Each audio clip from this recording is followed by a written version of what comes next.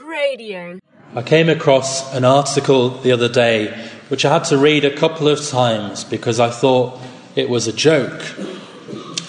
But it was telling about a man who's a Croatian man who travels the world, and people pay him $8 for 5 minutes of his time.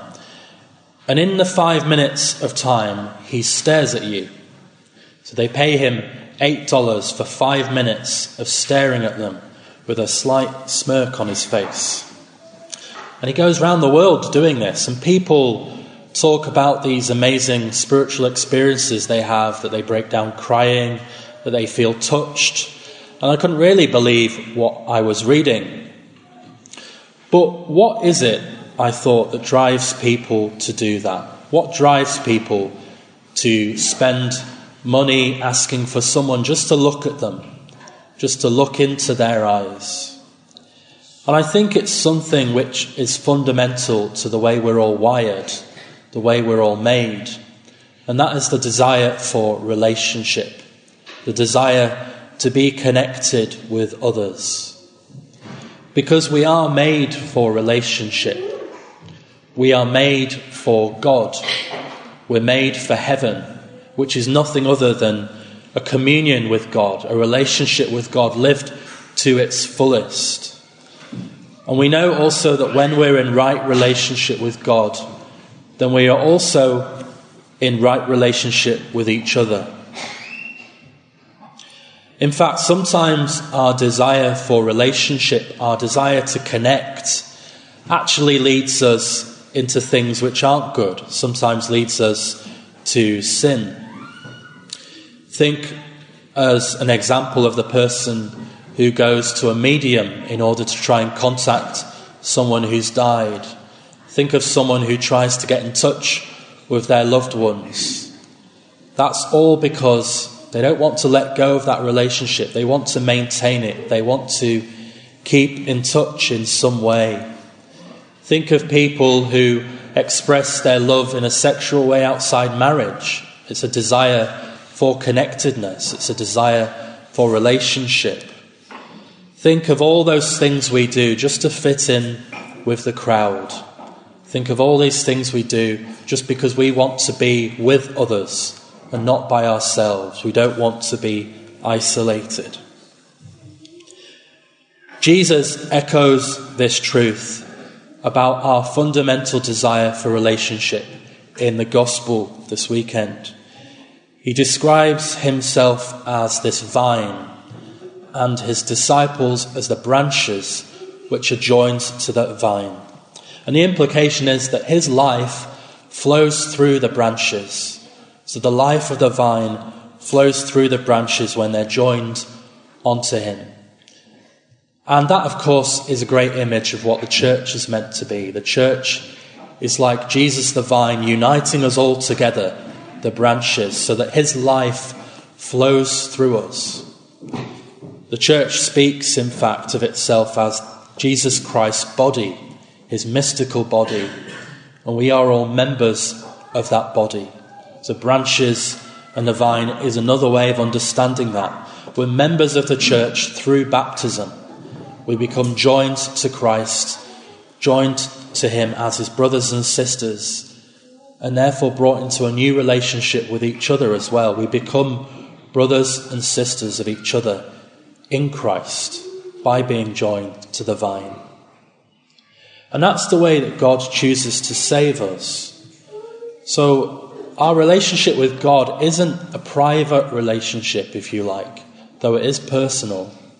But Jesus calls us to salvation through calling us into the church.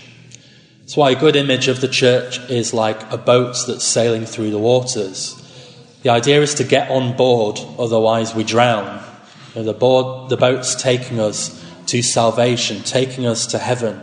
So God chooses to call us into a family, calls us into a community, calls us into relationship in order to save us.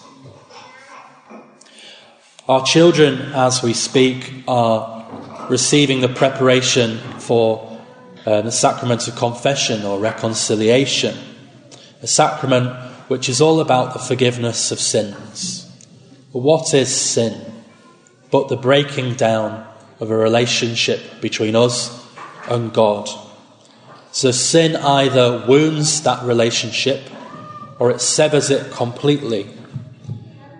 And if you want to imagine an image of wounding, imagine taking an axe to the vine and the branches.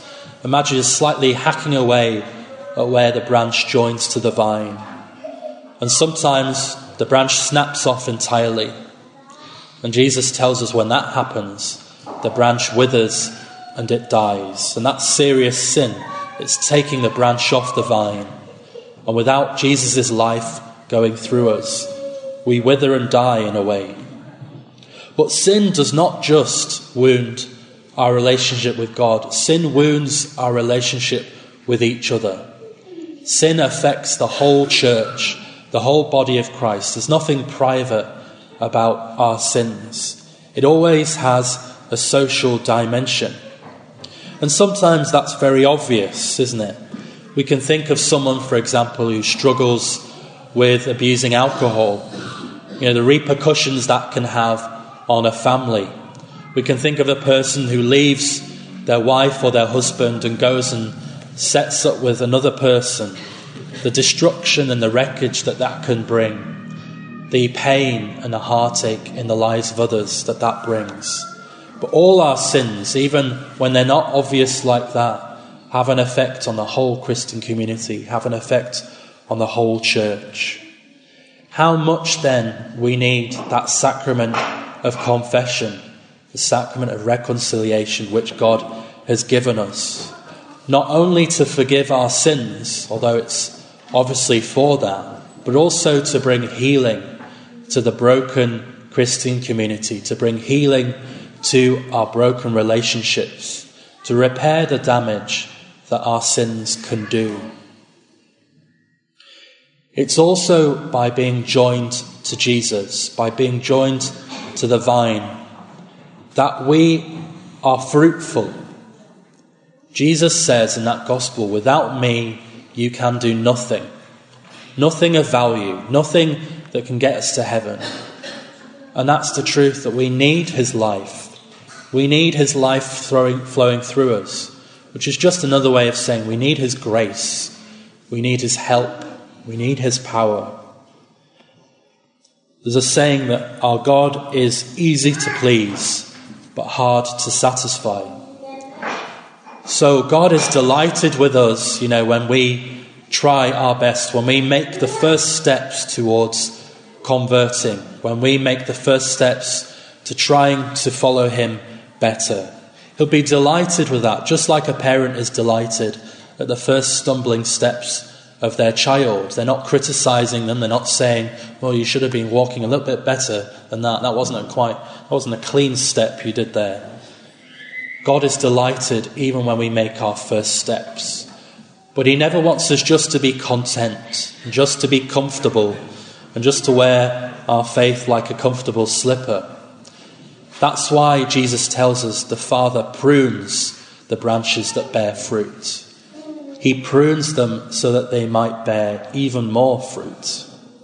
And pruning, as it suggests, by what we know happens with plants, can be painful.